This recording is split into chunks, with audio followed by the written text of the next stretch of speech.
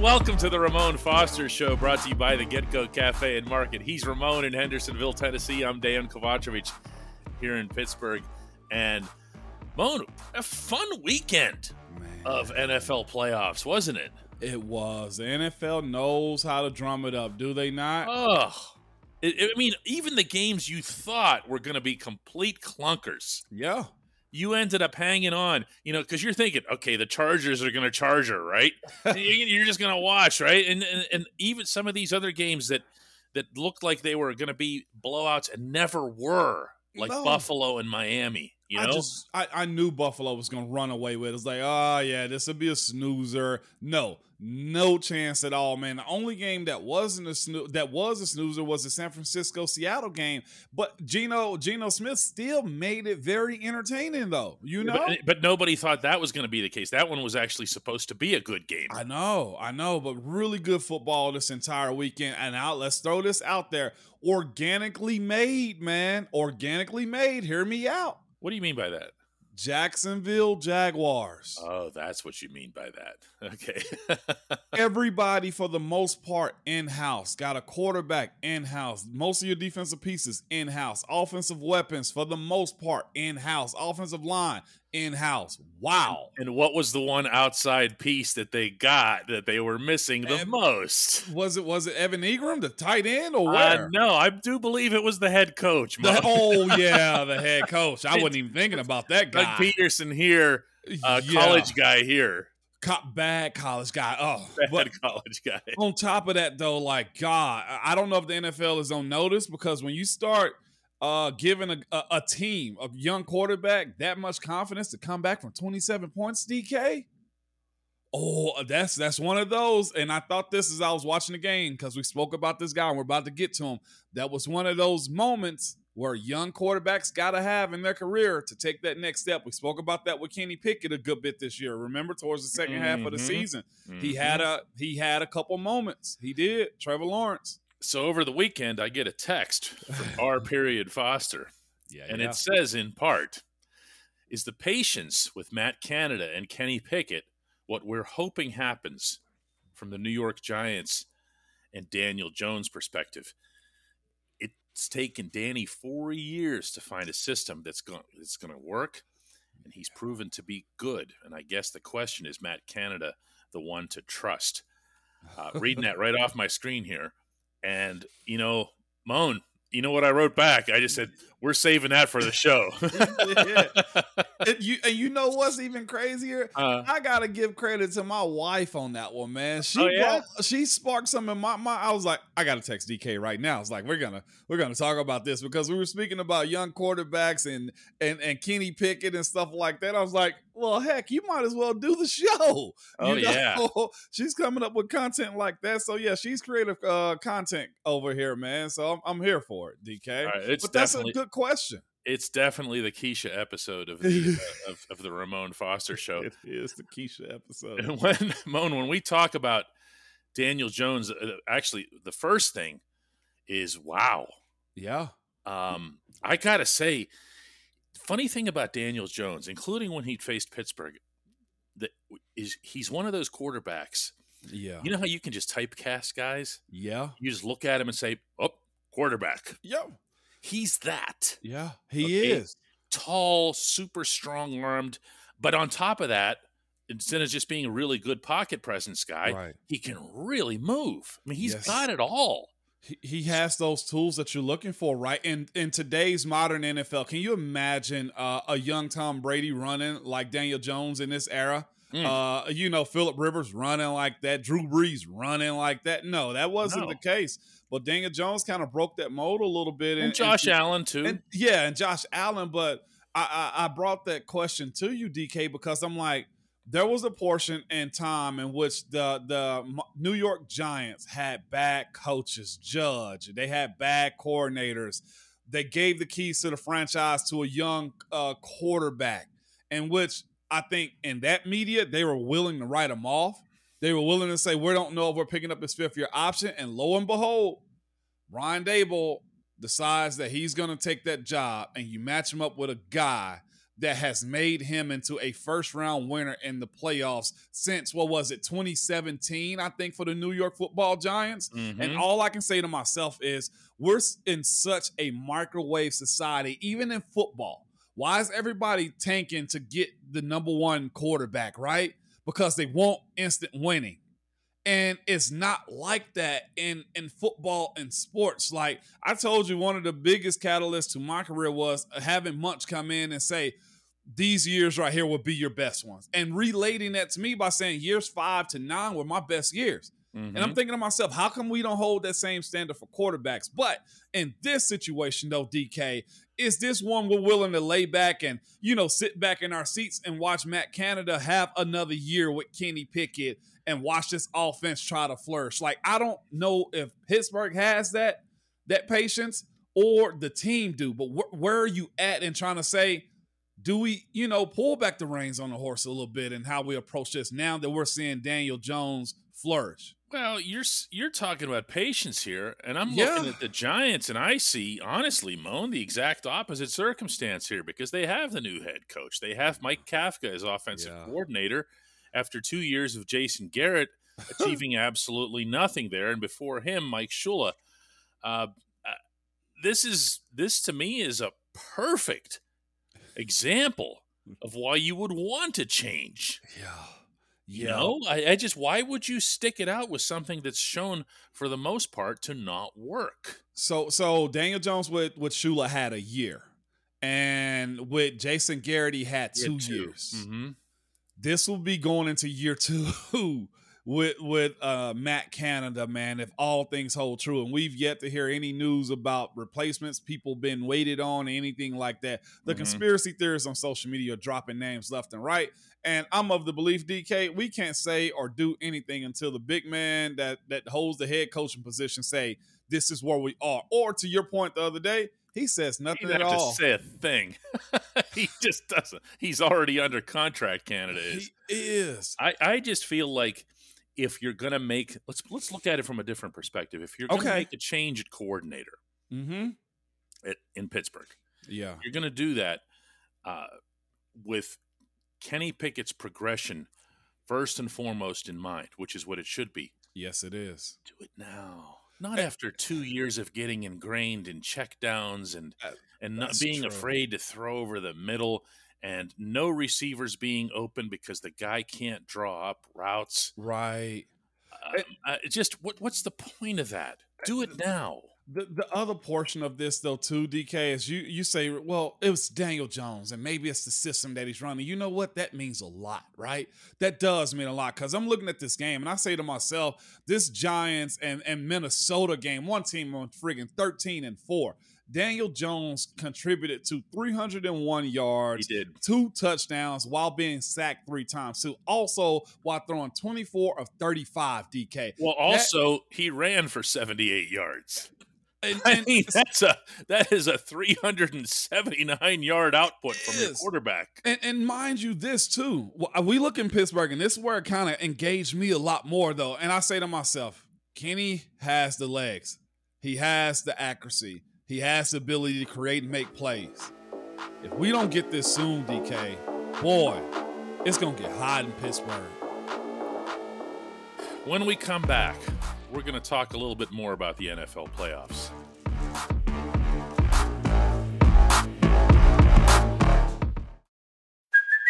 Hey, it's Kaylee Cuoco for Priceline. Ready to go to your happy place for a happy price? Well, why didn't you say so? Just download the Priceline app right now and save up to 60% on hotels. So whether it's Cousin Kevin's Kazoo Concert in Kansas City, go Kevin, or Becky's Bachelorette Bash in Bermuda, you never have to miss a trip ever again. So download the Priceline app today. Your savings are waiting. Go to your happy place for a happy price. Go to your happy price, Priceline. Welcome back to the Ramon Foster Show. There's no way we were going to get through a discussion of the opening week of the NFL's playoffs without getting into some serious AFC North ball. And you know what, Ramon? Yeah. That was actually my first thought in watching Ravens and Bengals, wasn't it? It was just you know what? All the rest of this was just dress rehearsal. I want to see a couple of AFC North teams bash each other's heads in, and then have it all come down to like a single play at the end. What do you know? What do you know? That's exactly what it turned into. I had somebody, one of my coworkers here in Nashville, bring up to me, there's a meme going around when you mention AFC North football, right? And it said, playing in the AFC North is like going to the slums, because it shows all the fighting and people getting knocked out and hard hits. And I'm like, you know what? Yeah. It is the slums. Nobody plays football like the AFC North, man. And I think America got a dose of that again Sunday night as we watched the Bengals slug it out with the Ravens. But again, me personally, I picked Cincinnati to win, but I also hoped that Cincinnati would lose too. Is that okay to say, DK? It's perfectly fine. And actually, I got the sense from in following social media during the game that there was a lot of that among Steelers fans too. Like, we hate to root for the Ravens, but geez, those Bengals. Yeah. And then the Ravens had it. Yeah. Injured backup quarterback and all. And they're down there at the goal line. Tyler Huntley tries to go up over. John Harbaugh would say after the game that the sneak was actually supposed to go under. On the ground. Kind of a big difference than waving the football around up in the air. Yeah. But there was a much more powerful point, I thought, brought up by someone else afterward. And that was a certain running back who did not get utilized inside the red zone at all. And he let it be known. And he let it be known. And he should have. That's J.K. Dobbins, of course. And how do you do that if you're the Ravens? How do you say, let's try the sneak with the quarterback instead of giving it to this guy who earlier in the game had stretched like Plastic Man? Yep. Giving everything he had. Amazing. Yeah. Amazing. But I'll say this too. Baltimore's in the same car with us as we ride along and trying to figure out offensive coordinators. They are not on board with their offensive coordinator at all when it comes down to the Baltimore Ravens, man. He may as well be fired from the time that game was over, man. Greg Roman is gone. Yeah. He's history. But this is the thing though. You find yourself in these situations where you're trying to be smarter than the average bear. And I've had even, some of the best coaches in the world say there are some dumb coaches out here. And it goes to the moments that you have and not running J.K. Dobbins. It comes to the moment to where you give a guy some type of freedom to run those type of plays. Like, that is as silly to me as not having Lamar Jackson drop back and run ball on a couple of draws during the game. You know what I'm saying? Like, it gets that silly to me. But this is what I took from this, though, DK. Say what you want to about where the Steelers are and how you feel about Matt Canada, Coach Tomlin, and anybody else, the defense, along with a bunch of other parts, right? But this is what it breaks down to me. I don't think we're far off when it comes to competing against everybody in the AFC North. And I think moving forward, winning the North will be as simple as paper, rock, scissors, man. So you got to do all things in order to find yourself week in and week out competing against those other three teams in the AFC North. That game last night, or that game Sunday night, wasn't supposed to be that close. But when you play really good defense, you don't really turn the ball over as much. You got an opportunity to beat what most people are calling the hottest team in football, the Cincinnati Bengals. That game really, had he gone underneath and let his teammates, the running back, the tight ends, push him into the end zone, we could be sitting here talking about Baltimore winning that game. It's that simple because they couldn't get much traction offensively. Cincinnati couldn't. To me, it comes down to familiarity too, and I know that's something that you guys would talk a lot about as players as well. We just know everything about them, so we're better equipped to be evenly matched with a team, even when on paper it doesn't appear that way, because you've lined up against that other guy so many times, Moan, over the course of a season. Okay, all the snap counts that you've had in 2 games in the regular season, you meet them again for a third time, and you had that. Happened with Baltimore multiple times in your career, where by the time you lined up, did you even feel like all that motivated to watch film that week? Because you know the guy. I know him. We've done that also with Cincinnati too. Mm-hmm. We've done that. Remember, like, we've seen them three times a year, and it's more or less the stakes get a little bit more heightened. That's what playoffs do for you. You have the idea we have to win this because, one, at that point, I don't want football to be over. I don't care how injured you are. We're watching a guy, Christian McCaffrey, right now is probably dealing with all kind of injuries in San Francisco. But the aspect of winning week in and week out, you put a bunch of stuff to the side. And that's where seeing those divisional teams three times in a year, it really is for bragging rights. Like, it really is for divisional dominance. And like you said, you don't have to watch film. I just think checking your emotions at the door and also understanding don't slip up. And I think that's what got Baltimore live. You know, Sunday night is they slipped up and tried to do hero-like things. Sometimes, DK, when you're that familiar, you just go. I'll tell you what, you just mentioned this a few seconds ago, but watching that game last night, I'm not looking at two teams that Pittsburgh can't beat. No. I'm talking about like right now. No. Never mind after a full off season of upgrades and all the cap room that they're going to have and everything else, the ability to address the existing shortcomings. Now, of course, the other two teams can improve too. Of course. Okay, but how many more pieces do they have? But how much cap space do they have? How much, you know? I know, we'll get into that. And in Baltimore's case, who's going to be your quarterback? I'm not sold on 8. Well, I don't know that they are. And not in the sense that he's not good enough. He's that good. But I can see them trying to franchise him or threaten to franchise him to trade him away. I just don't know. But there's also reports from guys who've been his teammates all year long, like Lamar is limping bad. Oh, yeah, he has an issue. Like, this is a legit injury. You know what I'm saying? Mm-hmm. So, yeah. But to your point, they're close. They're competitive, this Steeler team. Oh, this ain't a runaway AFC North as it stands right now. In the year 2022, the Steelers won games in Baltimore and in Cincinnati. Let's remember that. And that's while undergoing whatever would constitute a rebuild.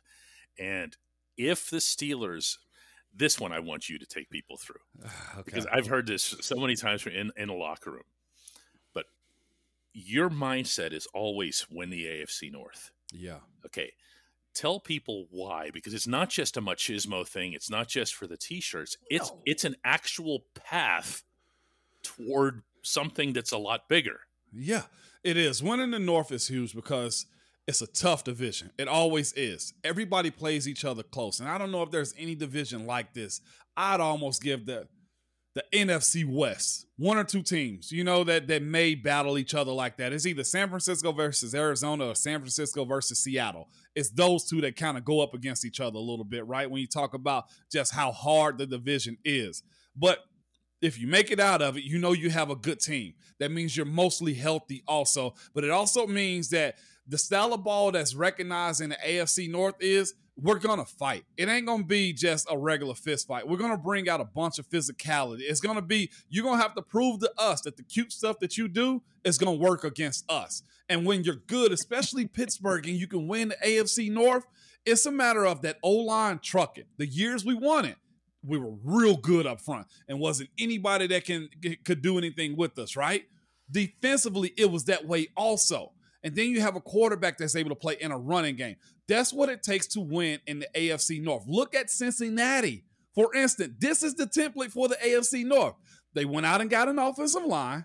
They got a quarterback that's good. They got a defense that just so happened to make plays. And they capitalized in special teams with their kicker. DK, listeners, look at the template in the North. And that's why Cincinnati was overly upset with, you know, of course, the coin flip and stuff like that, right? Because they know that home field advantage means something, despite the circumstance. I'm not minimizing that at all with what happened between the Bills and Cincinnati. Mm-hmm. Right. But what I'm saying is this. If you make it out of the North and you're a double-digit win team and you're mostly healthy, you got a chance. Oh, my goodness. Yeah. Think about the history of who's come out of the North.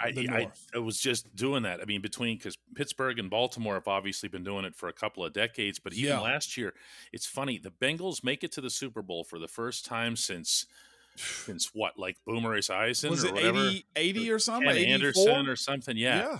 They make it for the first time in forever. And yet, nobody was surprised.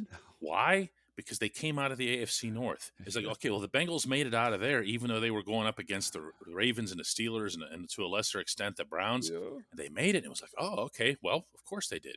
Yes, they did. Think about, and you've been around some too on the field. When the big networks come in for broadcasting, they're excited to actually be on the practice field, to talk to the coaches and get an understanding of the city. Like it's legit when big games come into the city like that, and they recognize what type of game it's going to be in the AFC North matchups. When we come back, the only segment that matters. That's Hey Mom.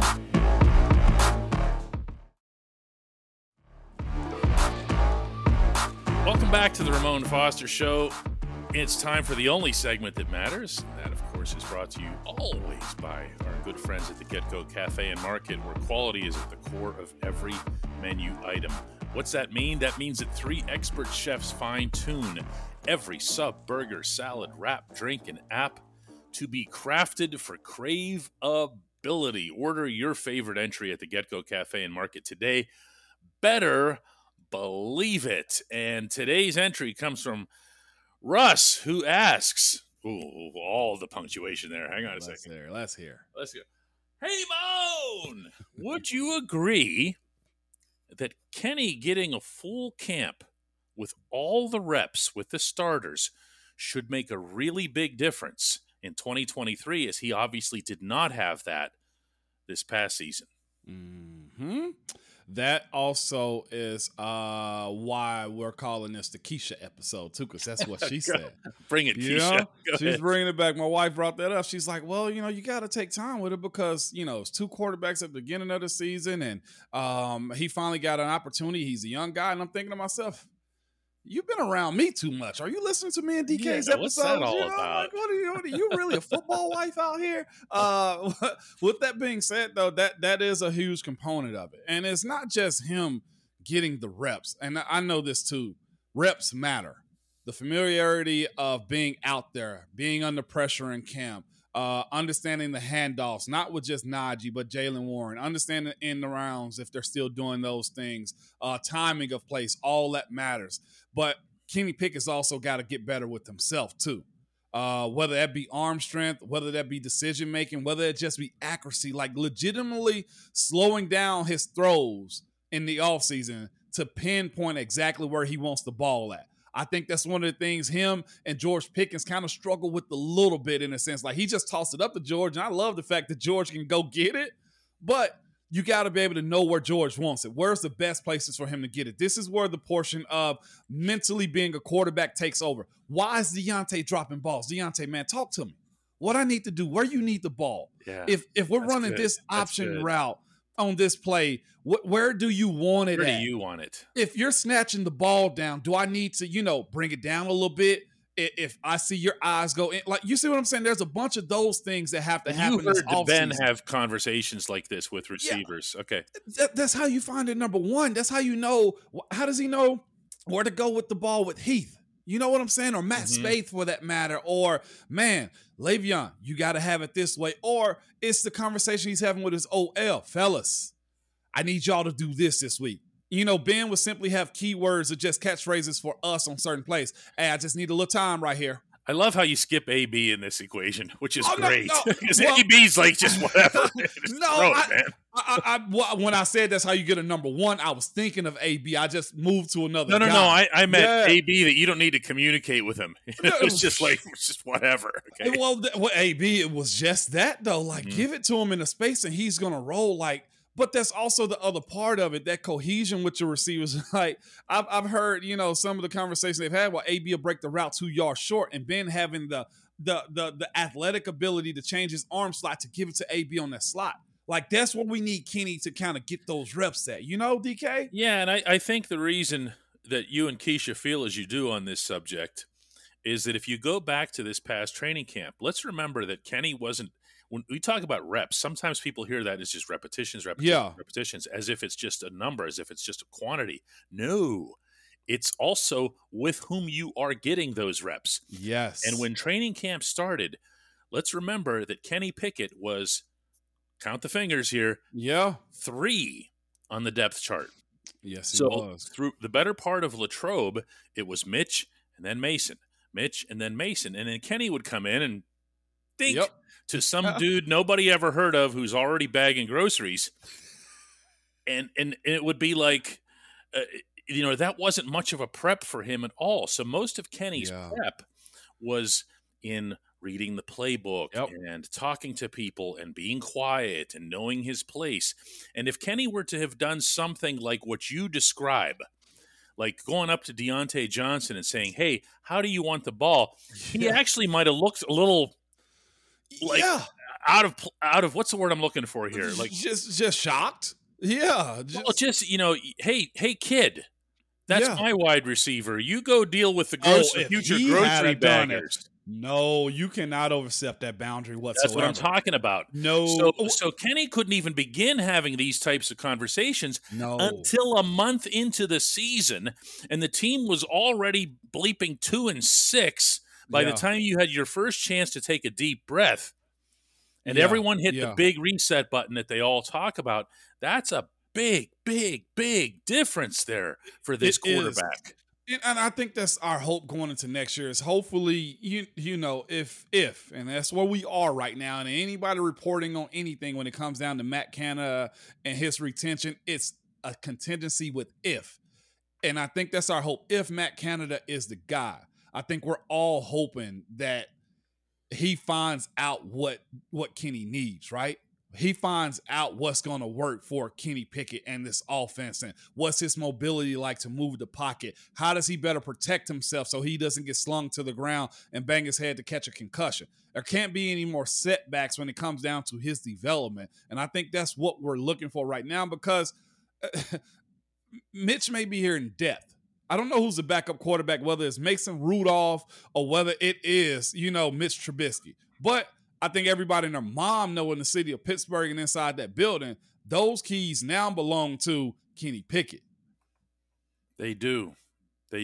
And for him to have that opportunity, we didn't even mention his communications with the offensive line. Every one of those things. Every time I move to this side, you make sure you've got this taken care of, and all that other talking that has to go on. All of this happened like this. Mm-hmm. For the young man. And let's not forget that coming out of college, you don't play 17 games.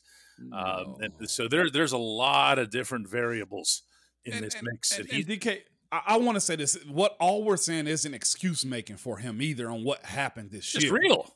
I don't know. Has there been any quarterback other than Burrow was hurt after a few games with the ACL, so he got a full second year. Mm-hmm. The one guy I'm correlating it to, hopefully, is Trevor Lawrence in a sense. Not exactly like him because they're two totally different builds. But I look at him and say, if you're making that step of taking care of the ball and not necessarily taking away from your team and you're the reason why you're winning, that's the step I want in year 2. Yeah. And you know what else helped Trevor Lawrence along in year 2? LSD. I do believe it was a coaching change. Let's do it again tomorrow, Moan. You doggone right.